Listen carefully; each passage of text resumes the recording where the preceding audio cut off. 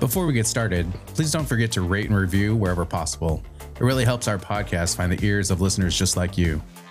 Also, if you have a story to tell, don't forget to submit it via email at contact@campfirecultpod.com or leave a voicemail message at 720-297-8608. You can also follow us anywhere socially at Campfire Cult Pod and visit us online at campfirecultpod.com.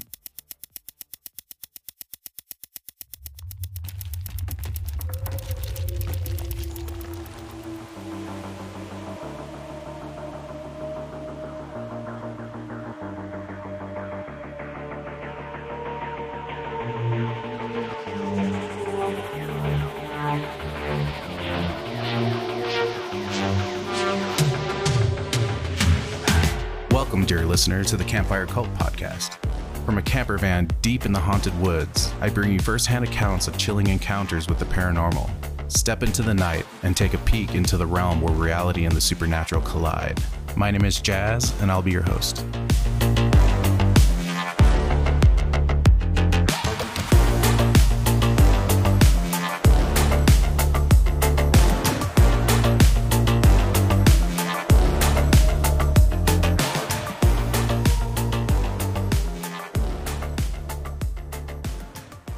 Welcome back, campers. Tonight we're going to take a deep dive into the mysterious realm of the Sasquatch.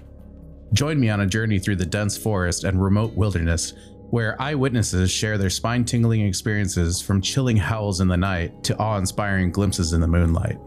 Get ready to embark on an expedition into the unknown as we unravel the enigma that is Bigfoot. We're kicking things off this week with an account from President Theodore Roosevelt's book, The Wilderness Hunter. It was told to me by a grizzled, weather-beaten old mountain hunter named Bauman, who was born and had spent all his life on the frontier.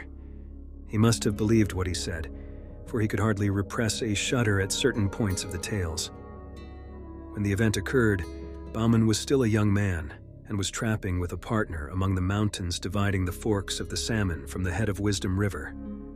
Not having had much luck, he and his partner determined to go up into a particularly wild and lonely pass through which ran a small stream said to contain many beaver. The pass had an evil reputation because the year before a solitary hunter who had wandered into it was there slain, seemingly by a wild beast, the half-eaten remains being afterwards found by some mining prospectors who had passed his camp only the night before. The memory of this event, however, weighed very lightly with the two trappers, who were as adventurous and hardy as others of their kind. They then struck out on foot through the vast, gloomy forest, and in about 4 hours reached a little open glade where they concluded to camp, as signs of game were plenty. There was still an hour or two of daylight left, and after building a lean-to and throwing down and opening their packs, they started upstream. They were surprised to find that during their absence something, apparently a bear, had visited camp and had rummaged about among their things, scattering the contents of their packs and in sheer wantonness destroying their lean-to. The footprints of the beast were quite plain, but at first they paid no particular heed to them, busying themselves with rebuilding the lean-to, laying out their beds and stores, and lighting the fire. While Bauman was making ready supper, it being already dark, his companion began to examine the tracks more closely, and soon took a brand from the fire to follow them up, where the intruder had walked along a game trail after leaving the camp. Coming back to the fire, he stood by it a minute or two, peering out into the darkness, and suddenly remarked, "Bauman, that bear has been walking on 2 legs." Bauman laughed at this, but his partner insisted that he was right, and upon again examining the tracks with a torch, they certainly did seem to be made by but 2 paws, or feet. However, it was too dark to make sure. After discussing whether the footprints could possibly be those of a human being, and coming to the conclusion that they could not be, the 2 men rolled up in their blankets and went to sleep under the lean-to. At midnight, Bauman was awakened by some noise and sat up in his blankets. As he did so, his nostrils were struck by a strong, wild beast odor, and he caught the loom of a great body in the darkness at the mouth of the lean-to. Grasping his rifle, he fired at the vague, threatening shadow, but must have missed, for immediately afterwards he heard the smashing of the underwood as the thing, whatever it was, rushed off into the impenetrable blackness of the forest and the night. After this, the two men slept but little, sitting up by the rekindled fire, but they heard nothing more. In the morning, they started out to look at the few traps they had set the previous evening and put out new ones. By an unspoken agreement, they kept together all day and returned to camp towards evening. On nearing it, they saw, hardly to their astonishment, that the lean-to had been again torn down. The visitor of the preceding day had returned, and in wanton malice had tossed about their camp kit and bedding and destroyed the shanty. The ground was marked up by its tracks, and on leaving the camp, it had gone along the soft earth by the brook, where the footprints were as plain as if on snow. And, after a careful scrutiny of the trail, it certainly did seem as if, whatever the thing was, it had walked off on but two legs. The men, thoroughly uneasy, gathered a great heap of dead logs and kept up a roaring fire throughout the night, one or the other sitting on guard most of the time. About midnight, the thing came down through the forest opposite, across the brook, and stayed there on the hillside for nearly an hour. They could hear the branches crackle as it moved about, and several times it uttered a harsh, grating, long-drawn moan, a peculiarly sinister sound. Yet it did not venture near the fire. In the morning, the two trappers, after discussing the strange events of the last 36 hours, decided that they would shoulder their packs and leave the valley that afternoon. All the morning they kept together, picking up trap after trap, each one empty. On first leaving camp, they had the disagreeable sensation of being followed. In the dense spruce thickets, they occasionally heard a branch snap after they had passed, and now and then there were slight rustling noises among the small pines to one side of them. At noon, they were back within a couple of miles of camp. In the high, bright sunlight, their fears seemed absurd to the two armed men, accustomed as they were, through long years of lonely wandering in the wilderness, to face every kind of danger from man, brute, or element. There were still 3 beaver traps to collect from a little pond in a wide ravine nearby. Bauman volunteered to gather these and bring them in, while his companion went ahead to camp and made ready the packs. Reaching the pond, Bauman found 3 beavers in the traps, one of which had been pulled loose and carried into a beaver house. He took several hours in securing and preparing the beaver, and when he started homewards, he marked, with some uneasiness, how low the sun was getting. At last he came to the edge of the little glade where the camp lay and shouted as he approached it, but got no answer. The campfire had gone out, though the thin blue smoke was still curling upwards. Near it lay the packs wrapped and arranged. At first, Bauman saw nobody, nor did he receive an answer to his call. Stepping forward, he again shouted, and as he did so, his eye fell on the body of his friend, stretched beside the trunk of a great fallen spruce. Rushing towards it, the horrified trapper found that the body was still warm, but that the neck was broken, while there were 4 great fang marks in the throat. The footprints of the unknown beast creature, printed deep in the soft soil, told the whole story. The unfortunate man, having finished his packing, had sat down on the spruce log with his face to the fire and his back to the dense woods to wait for his companion. It had not eaten the body, but apparently had romped and rolled around it in uncouth, ferocious glee, occasionally rolling over and over it, and had then fled back into the soundless depths of the woods. Bauman, utterly unnerved, and believing that the creature with which he had to deal was something either half-human or half-devil, some great goblin beast, abandoned everything but his rifle and struck off with speed down the pass, not halting until he reached the beaver meadows, where the hobbled ponies were still grazing. Mounting, he rode onwards through the night until far beyond the reach of pursuit. There are many other states in the United States that have reported giant creatures that roam about their mountain wildernesses. However, I do not have enough verified information to fully go into it at the present time. Anyway, that would be another book.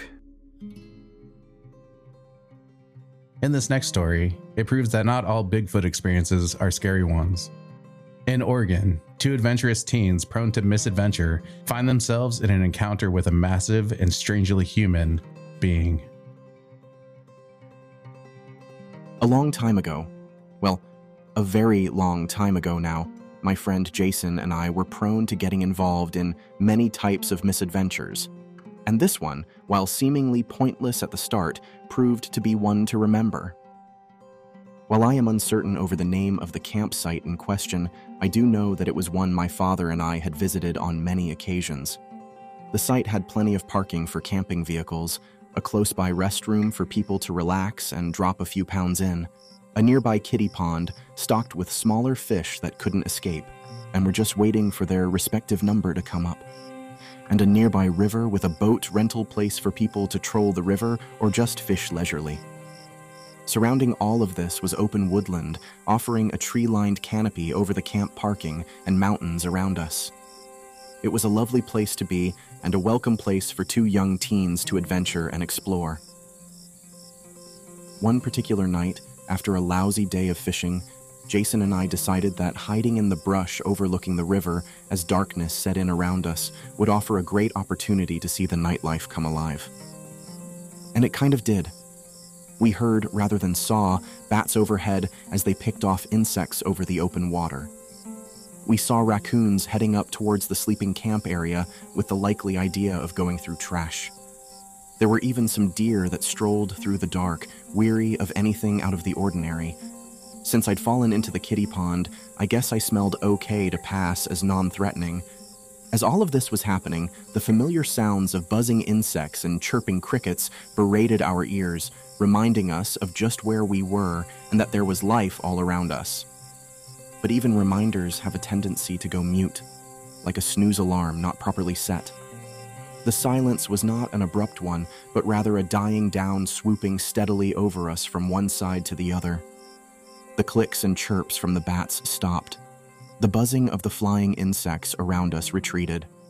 The chirping of the crickets, in sections, went silent. Having been accustomed to outdoor evening antics, my friend and I both understood that at that point we were less alone than we had been previously. Where was the threat coming from, though, and what could it be? We both had our minds set on it being something like a coyote or possibly a mountain lion. Whatever it was, we knew that staying still was in our best interest. Long minutes passed in shared silence, broken only by our shallow breaths of expectancy as we strained our eyes in the darkness, trying to pick out anything moving through the leafed canopy and ground brush. A group of crickets off to our left started to chirp again, less lively than before, and we thought that perhaps any sign of possible danger had passed. Suddenly, there was a tinge of an odd scent in the air, earthy, musky, and not at all like the kiddie pool scent that now defined me. Where was it coming from, though? Long moments passed in the darkness. To the left, the band of crickets sounded like they were trying to play their version of the national anthem. The sentiment may have been appreciated by some, but I found it to be needlessly patriotic at an odd time, much like the entirety of the script of the film Big Trouble in Little China. I was just about to stand up and head back to camp while we could still find it when an odd shape seemed to detach itself from the trees before us, close to the riverbank. My heart stopped in my throat. The form was huge, almost monstrous in size, but strangely human in its movement. It cast a heavy gaze to the right and to the left before turning and beckoning to another unseen form still hiding from our shared line of sight. What was going on here? In no time, another form, smaller than the other, came out of the brush and scurried to join the larger at the edge of the stream. Jason and I were curious, though equally frightened over what we were seeing. Was this a mother and child drinking from the river? Huge hands attached to long arms scooped water from the river and brought it up to the face and rubbed it over the hair on the arms and body. They're bathing, I thought. Whatever we had stumbled upon was bathing, both parent and child. Jason and I watched in interest as the ritual before us went on. The entire time, the only thought I was dwelling on was How quiet these beings were. They were like the raccoons we had observed before these two came along, their movements over the terrain absolutely silent. Eventually, the two left their place along the river and melted back into the black of the trees around us. Long minutes of uncertainty passed before the insect noises started up again in chorus, and we knew that we were safe to head back through the bramble to camp again. As quietly as we could, we did just that. The meeting, though brief, had left the two of us with little question as to the validity that there may very well be something out there, uncertain, unidentified, but absolutely alive and well. Next, in the Desolation Wilderness near Camino, California, a perfect haven for camping and fishing, a seemingly routine trip with friends turns into a nightmarish encounter with an unidentifiable creature. When I was younger, I used to go to a place called Desolation Wilderness near Camino, California. It was the perfect place for camping and hiking, realizing that it had been a few years since my last trip. I talked to a friend of mine to go camping and fishing. We managed to talk another friend into coming with us, and then we were off. We arrived around 1 p.m. and decided to hike upstream from a place called Wrights Lake, and then when we found a good spot, we would set up camp.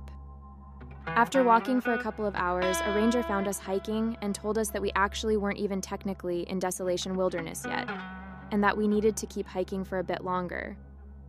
I started tearing down the camp, but I guess the other two guys were not as enthusiastic about the trip as I was. They left for Pollock Pines to find a hotel room. When they left, I hiked up a bit farther, but started to worry about the amount of time I had to find a place and set up my camp before dark. As I hiked, I tried to remember the ranger's instructions, but ended up getting lost. Finally, I found a granite cliff with a stream that had a beautiful pool of water and was right on the tree line. I thought it was perfect, so I set up camp and started fishing. When the sun had set and the sky was dark, I decided to go to sleep.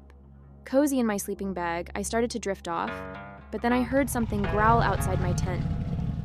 I grabbed the .45 compact handgun from its case and looked down through the screen on the front of the tent. From where I was standing, I could only see a dark figure that looked around 4.5 feet tall standing near the trees. Thinking that it was a bear, I started yelling, hoping that I would scare it away. It didn't move. I then fired a shot at a dead tree nearby. That startled it, and it ran back into the forest. But to my surprise, it didn't go very far. I climbed back into my tent. Then I heard crashing sounds. It was the sound of rocks falling off the cliff and hitting the pool below and the rocks around it. This was unnerving. I climbed out of my tent a few times, but I couldn't see anything, even though the moon was bright and the white granite rocks reflected its paleness. Crashing rocks hit every few minutes until around 2 in the morning. Then it stopped, but I heard something rustling just outside my tent. I yelled at it and tried to scare it off, but instead of scaring it, I heard a very deep growling sound in return. At this point, I didn't want to wait until it got too close. So I got out of my tent and looked around. Nothing. I decided to shoot the tree again to see if the creature would react, then run back into the forest again, just like the first time. But it stopped again. As I listened to the sounds of it moving, I realized that it was running on 2 feet. This was not a bear. I didn't want to go back into my tent. I grabbed my sleeping bag and moved over to the middle of the big slab of white granite nearby. I felt safer and knew the forest was further away from me. But I could still hear the noises of rocks crashing. I prayed the sun would come up soon. At about 4:30 in the morning, I was awoken from my light sleep. I looked back at the trees but didn't see anything. So I looked back over at my tent. There it was standing at the side of my tent. I panicked and picked up my gun and shot to the side of the creature, but it didn't flinch. Then, with giant steps, it walked toward me. I shot at it again just to the side of it, but I wasn't sure if a .45 would even stop such a beast if I needed to actually shoot it. But it was my only hope. After the second shot rang out, it was off into the trees. Shaking like a leaf, I sat down clutching my gun. I waited for hours until the light started to appear in the sky. I broke camp and headed back down to Wrights Lake. That was the last time I saw the creature. That was also the last time I went to the Desolation Wilderness, and I will never go back. Next up, we're headed to 1981, where an Oregon man, widely considered eccentric by most, recounts a chilling encounter with a monster that lurks in the shadows of their secluded haven. For some strange reason, most people think I am slightly odd. I wholeheartedly agree and add the entire family is off just a bit also, but just enough to be fun. The normal world is extremely depressing and quite boring anyway. The following is a true story, but a majority of those who read this may not agree. If that is the case with you, all I ask is to keep an open mind. Don't judge it by the lunatic that is telling the story. August of 1981. Angie and I were spending time at the family cabin in Oregon with her younger sister, Lynette, and our little 1-year-old daughter, Marissa. This was 1 year and 3 months after the Mount St. Helens eruption in Washington state. This tidbit of information will make sense later in the story. The cabin is located in the middle of the national forest, about 1 mile off the paved road, approximately 8 miles in either direction to the nearest electric light. The area is in the wilderness, and the property has been in Angie's family for the last century. One dark, moonless night, we were sitting around the campfire, roasting s'mores, when I noticed that all the normal nighttime noises were strangely missing. I was about to mention it to Angie when the silence was pierced by a loud scream coming from the far side of the meadow. It sounded like a cross between a woman and a large cat. This cry was answered by an identical one, coming from the direction of the footpath between the cabin and the outhouse. "What was that?" asked Angie. That's exactly what I was thinking at that moment. I have spent all my youth camping outdoors in many remote places, and I had never heard anything like that. Before I could formulate an answer for my now very scared wife and sister-in-law, we heard the sound of heavy footsteps approaching from the footpath. Thump, thump, thump. I have heard large deer running. This was not a deer. It sounded just like footsteps, only the thing creating them must be very heavy from the sound they were making. I stood up with the .22 caliber rifle that we always kept handy. The footsteps approached the fire, and I leveled the gun above where I thought it was and let a couple of shots off to discourage any further interaction. The reason I shot over its head was that I knew a .22 would only irritate a large animal, and I definitely did not want to make this thing, whatever it was, mad. I told the girls to run to the cabin, which they did without any further encouragement.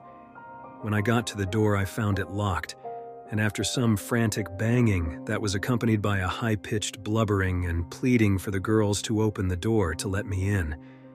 When they finally did, I asked them why they didn't let me in the first place, and they said from the sounds I was making, they thought a pack of highly agitated Girl Scouts on crack were at the door. I stood in the middle of the cabin trying to gather my thoughts. What was that thing? One thing was for sure, we were not spending the night in the cabin.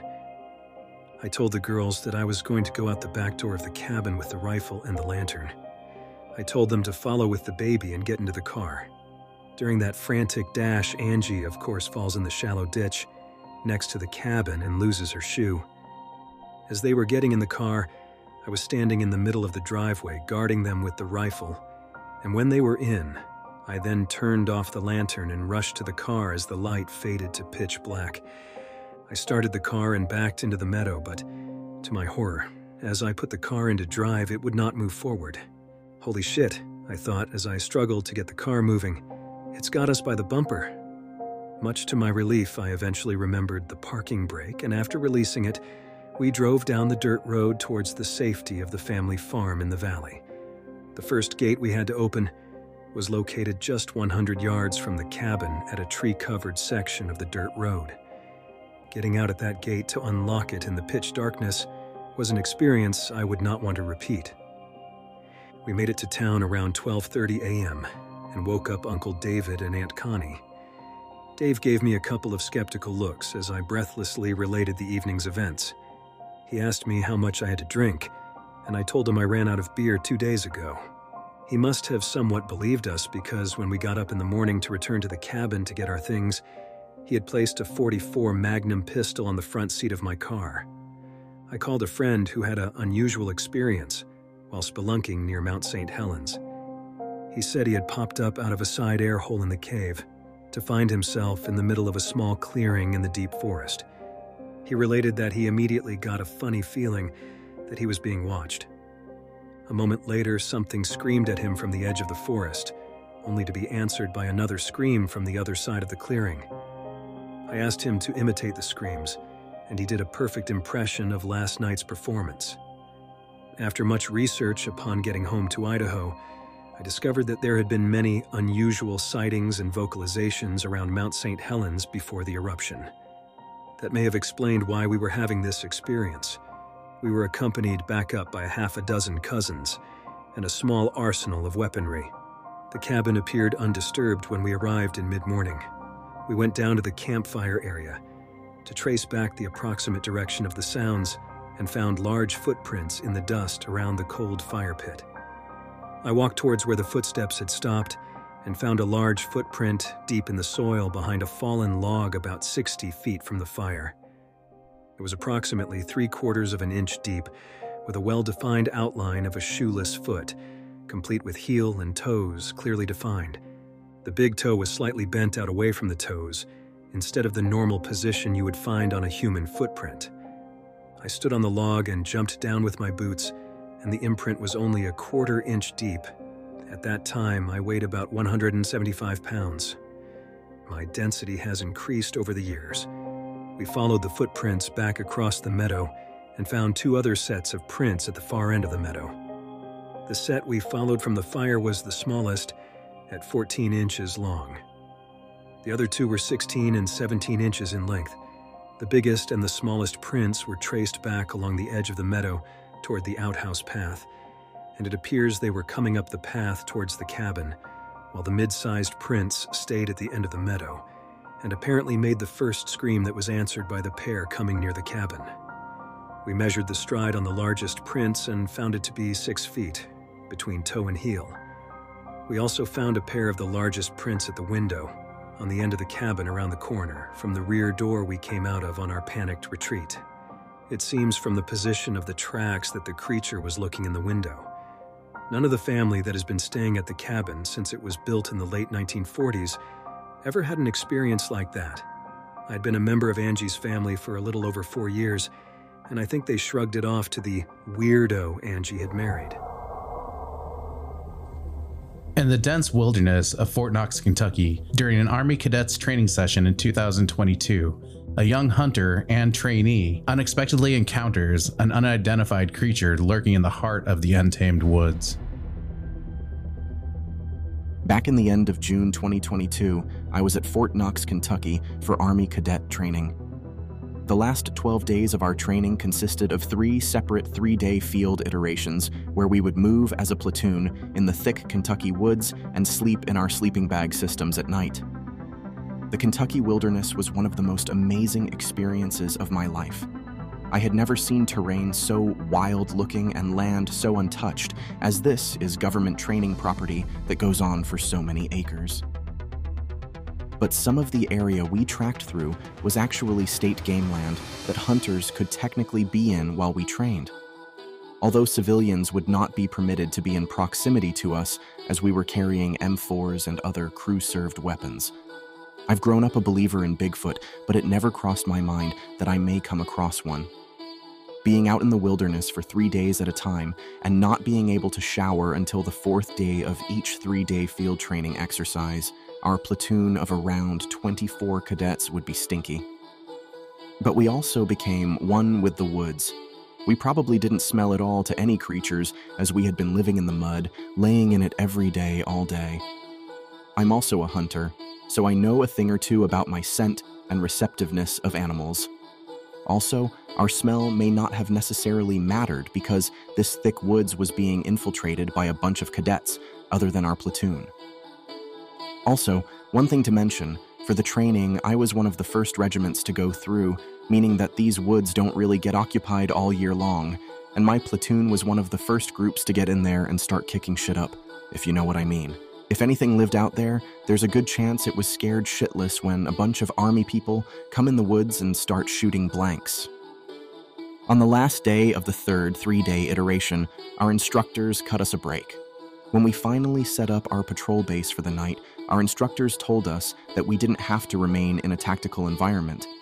This meant we could talk amongst ourselves, and we ended up having a little hangout in the woods before we went to bed. We also didn't have to pull security through the night. This meant no one had to stay awake throughout the night, whereas any other night, we would. We were positioned about a quarter mile from a little lake called Tobacco Leaf Lake. It was a real muddy lake. Everywhere around us was very thick woods with even thicker, tall grass. Even a little bit of an eerie feeling, like you were being watched when we would be walking around. If you've ever been up in thick Kentucky woods and seen the tall grass that goes above your head, the stalks that tower over you, the terrain that switches from tall grass open areas to thick patches of woods with rolling hills mixed between. It's not ordinary terrain. In fact, I rarely even saw a deer, but I actually snuck up on a fawn one day while being point man. Anyway, before we went to bed, we had a gunfight with blank rounds. This was part of the training. So we made a bit of commotion. It was time for bed, and everyone zipped into their sleeping bags. It was cold out that night, the coldest it had been the whole 42 days I was at Fort Knox. I snacked on some beef jerky my mom sent me and went to sleep, and so did everyone else. I estimated it was around 12:30 a.m. when I started to drift out of sleep and became fully awake when I began to hear noises. These noises were whooping noises and footsteps approaching all of our quiet sleeping bodies on the ground.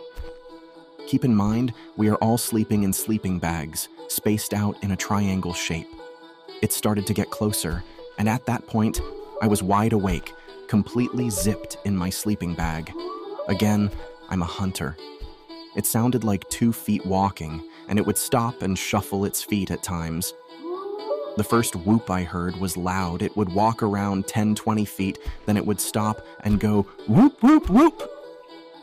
But here's the weirdest part. After it would do the whoops, it would be followed by a very fast clicking noise. It almost sounded like how a gorilla clicks its lips in videos I've seen. I wish I could attach an audio recording of myself doing it because I can imitate it pretty well to what I heard. The sound was consistent. Every time it would stop, it would whoop, whoop, whoop. Then clicking noise, nit, nit, nit, nit, nit. I am a hunter. I've heard all types of animals, and to this day I cannot identify this noise. To resume the story, this is where readers will get mad at me, but you cannot judge me because you were not in the situation. After I was fully awake, the animal had made its way into the complete center of our triangle sleeping area, which was in the middle of the woods. There's no structure, just sleeping bags on the ground. When it stopped in the middle, it made the sound again, loud as ever. At this point, I was very nervous and had no idea what was standing about 10 feet away from me. I contemplated moving my hand to unzip my bag to try and snap a picture with the flash, but something in my brain told me to stop. Instead, I laid there and listened. It eventually did its same routine and kept moving in a straight line away from our encampment. Believe me, I was shaking. I believe it didn't even know we were there, and it seemed like it got separated from where it was and was calling to find others. With my heart pounding, I heard others that must have woken up from the noise, rustling around in their bags as I said out loud, "What the fuck was that?" No response. I went back to bed and heard the sound fade into the distance. The next morning, we all woke up and immediately started going around and asking others what they heard. Most people didn't really care, but I did. I'm also a light sleeper, and we were all tired from training, so I wouldn't be surprised if everyone just slept right through it. About 6 months later, I contacted our group chat and brought up the question again. What did you guys hear? No one had an answer for it. Well, except one know-it-all that wasn't even a hunter insists it was a skunk. That same morning, I looked around for tracks or hair, but we had to move out of the area shortly, and it's all dry dirt or leaves, so I didn't find anything. I still have no answers for what it was.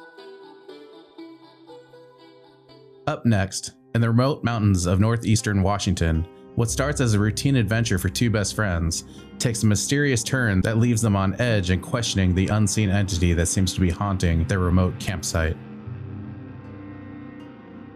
My best friend Rob and I do an annual hunting trip the third week of October every year for early deer season. We take a whole week off of work and set up camp to stay the full week. This is a very remote area in the northeast corner of Washington State in the mountains, and we're typically the only people up there the entire week. In 2017, we arrived on Saturday at our hunting spot and set up camp, which took a couple of hours. We use a big canvas hunting tent that we can both stay in, with plenty of room to move around and store all of our gear. Of course, we know of the legend of Bigfoot or Sasquatch, whatever you want to call it. We're from Washington State, it's part of our culture. With that said, at some point the first day after we set up, I did a few tree knocks and a Sasquatch call to see if we might get a response. Fun and all, but you never know, right? My buddy Rob was a skeptic at the time and had no interest in the Sasquatch thing whatsoever, but tolerated me as a best friend does. We got nothing back and went on with our day and didn't give it another thought. We're there to hunt, so that's what we were focused on.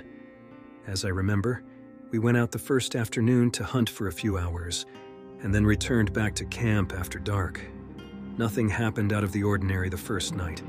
The next day, we woke up early to get out to a spot to hunt for the day. That day, we returned to camp early afternoon for lunch, and as we turned to head down the dirt path to our camp, we immediately noticed a small tree that was uprooted like a carrot, roots and all, and placed across the path. Rob and I looked at each other, and Rob said, "That wasn't there when we left this morning," and from what I can remember, he was right. This was very weird, to say the least. I hopped out of the side-by-side to walk over to take a look. What we realized right away was that something had carried this tree and placed it there. There were no dirt drag marks like you'd see if someone or something had drug it there. I picked up the tree, and a bunch of dirt fell off the large root ball, and the small tree was actually fairly heavy. We proceeded to look around and inspect both tree lines on both sides of the path to see if we could find the source or a hole where it was pulled from. We looked around for 20 to 30 minutes and couldn't find anything. Something or someone carried that tree and placed it over our path. We moved the tree, took a few photos, and carried on with our day. We decided to set up 2 game cameras in camp to hopefully catch anything that might be messing with us. We set up one behind our tent and one in the middle of our campsite, facing our camp table. We headed back out to hunt after lunch and again returned after dark. This is when the distant knock started. We hopped out of the vehicle and right away heard a knock in the distance. Then another that sounded like it came from an opposite direction. Rob was scratching his head, wondering what could be making knocks in such a remote area in the mountains. We soon realized that this was some kind of a signal that would happen every night. A few days later, we returned back to camp after dark. As we turned down the entrance to our camp, we saw a second tree. We noticed it immediately, but this one was much bigger, around 25 feet tall and very healthy. Rob hit it with his flashlight, and I snapped a couple of photos with my phone. This tree was big and it almost hit our camp table. There was no wind all that day. In fact, there was no wind the entire week. We couldn't believe this was happening. It was really hard for us to wrap our heads around it all. At this point, it really started to feel like we were in danger. If a tree that size was pushed over onto our tent at night, it could kill us. We thought about this and talked about the possibility of this happening. As soon as we jumped out of the side-by-side, we heard a knock that sounded closer than the night before. Then another from a different location. Again, it was like they, or whatever it was, were signaling or communicating in some way. A couple more knocks, and then it stopped. Again, Rob and I were really on edge at this point. Finding the trees and then hearing the knocks both nights when we arrived back to camp, we made a fire and carried on, fixed some dinner, and eventually went into the tent to go to bed. At some point later that night, Rob woke me up. The knocks had started again and were really loud and sounded very close. This was about 2 or 3 a.m., and this would happen for multiple nights at approximately the same time. We decided we needed to exit the tent to try to see if we could see anything, so we got dressed as fast as we could, grabbed our sidearms, and ran out of the tent in opposite directions. We met with each other on the back side of the tent and scanned the woods with their flashlights. We stood there for a while quietly and just tried to listen. We stayed outside the tent for maybe 15 or 20 minutes, looking around the camp and talking about what was happening. We eventually went back into the tent and back to bed. On day 4, we slept in a little the next morning, since we didn't get much sleep during the night. I remember getting up tired and looking at the big tree that had been pushed over in the middle of our camp. Rob was also up, and he reminded me that we had set up one of the game cams in the middle of camp, and that it should have caught the tree going down the previous day. I'll never forget this. He walked over to the tree with the game cam and said, "Nate, get over here. You're not going to believe this." I walked over and he punched at the game cam. Something had placed a dead moth backward and slightly squished it over the eye of the camera. This seemed bizarre to both of us. We stood there confused for a few moments, and then Rob flicked the moth off of the camera and started to check it for any photos. The only thing we got was some really dark pictures, but nothing before or after these photos. The next night I was asleep, and Rob was still awake, lying on his cot. He said he heard something moving around the tent. He then heard what he said sound like a stick being dragged all the way around, on and across the tent until it reached his side. It went right by his head. This is very unsettling for me to hear. Every time we returned back to camp, multiple knocks from multiple areas would start. By the 6th night, we're both exhausted and stressed out from lack of sleep. To be honest, I was afraid to go to bed in the tent again, but reluctantly went to bed that night, anticipating that we were going to get harassed and terrorized again. So we both had trouble going to sleep, even as tired as we were again. Around 2 or 3 a.m., we were woken up by the knocks. They were very loud and sounded like they were right behind the tent. Both of us were also angry at this point. We were both sleeping with our clothes on to be ready to go out of the tent faster if we had to. Again, we went out of the tent and in opposite directions. Around the tent, we stood there again and didn't hear anything. Nothing was moving or running away. We scanned the forest with the flashlights again, and Rob caught some eye shine across the field that appeared to be high off the ground. We both shot our guns in that direction, thinking that maybe we'll scare it off, whatever it was. I'm not sure that was the smartest thing to do looking back on it, but we were desperate and wanted all this to stop. With our adrenaline still high, we stayed up for a while, but eventually went back in the tent and dozed off. At some point after all this, I woke up again and heard something growling right behind my corner of the tent, right behind my head. It was a loud, deep, guttural growl. I was terrified and I laid there for a minute wondering if I had just dreamed this. Then it happened again. This time I woke Rob up. It happened again 2 more times for a total of 4 growls. Rob heard it too. We rushed out of the tent again and saw or heard nothing. How could this be? How could something be that close to the tent but it's not there? How could something move away so fast without us hearing it? Whatever this was, it seemed to have special abilities and was getting the best of us. We still had 1 more day and night to go on our trip, if we were to stick to our original plans. The next morning, I checked the other game cam behind the tent, hoping that it had gone off and caught whatever was growling at us. There was a series of photos from that night that had a ghostly white mist in them. Nothing else. So that was probably a breath from something. We decided to call it and spend the last night at a family cabin on a lake around 30 minutes away from the hunting camp. We needed some sleep and we couldn't deal with it anymore. Finally, a group of college friends hiking in the Trinity Alps of Northern California encounter a pack of Bigfoot that surround their campsite, seemingly attempting to scare the hikers away. My encounter happened in July of 1996 in the Trinity Mountains of Northern California. My roommates and I are up for summer break from Humboldt State University, and we decided to go backpacking for the weekend, as we often do. We originally planned to visit the Ruth Lake trailhead, but it was raining hard, and our group decided to ask the rangers at the forest station where there was a good place to hike. My roommates from the Los Angeles area decided to be smart asses to the ranger, at which I was mortified as my dad spent many summers as a park ranger in Crater Lake, Oregon, and Mount Rainier, Washington. I remember the ranger taking offense, and I saw a gleam in his eyes when he pointed out a nice trail for us to take in the Trinity Alps. We hiked about 5 miles up Steed Canyon and found a flat piece of real estate next to the raging creek. There were some nice granite slabs that we hung out on and bathed from that afternoon, careful not to get swept away by the swollen creek. At around 10 that night, we were sitting around a pre-existing campfire on some logs that have been arranged around it in a square. We had all heard voices of what we thought were some people approaching our camp from above. We got ready to greet other backpackers, but realized that they were coming from the top of the mountain down a very steep slope, not the trail that followed the creek of the canyon.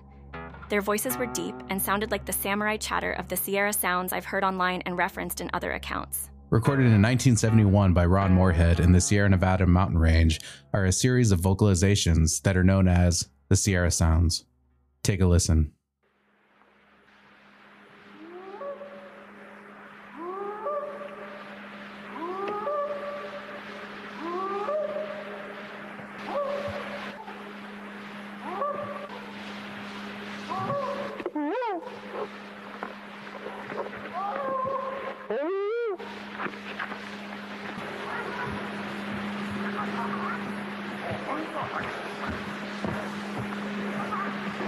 There's 2 of them across the creek at the big rocks.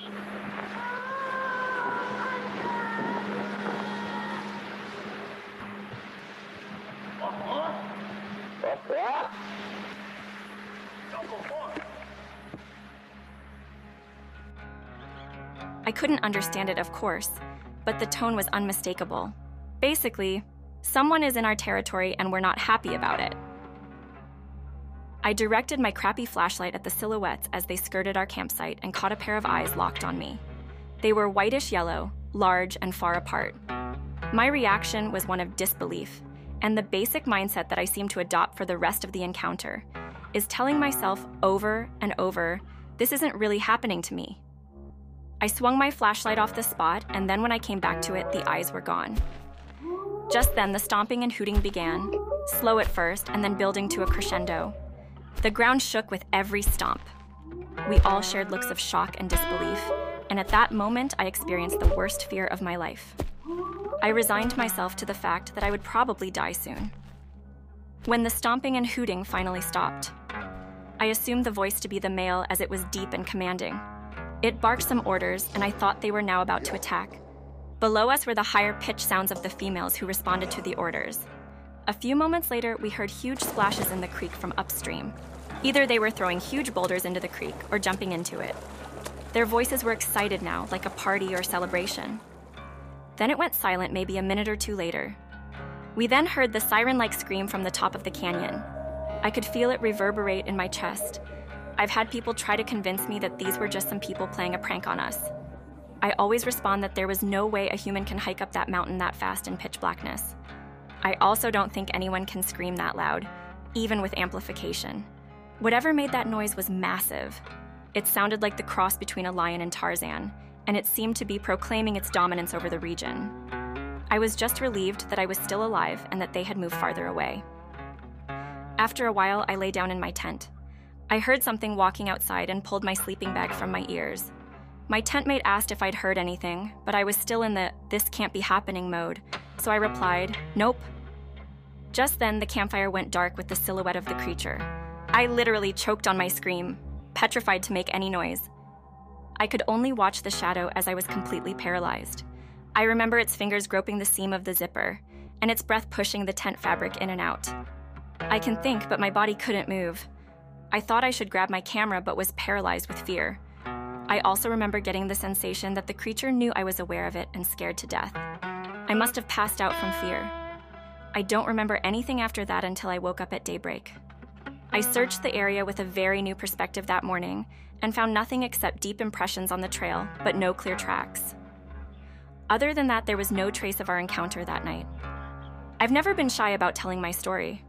I will always recount the episode when requested, even in potentially skeptical audiences. I've never really worried about what people thought of my account. I know what I encountered even if I didn't get a good look at the creatures. I've endured some ridicule, but I'm not afraid to stand up for what I believe, and all who challenge me leave assured that I'm speaking the truth. They may not believe it, but they all tell me they believe that what happened to me actually occurred. That is all for tonight, dear listeners. Until next time, I'll be leaving you in the dark where whispers linger and shadows dance. Stay wary, sleep well, and beware the Bigfoot in the night.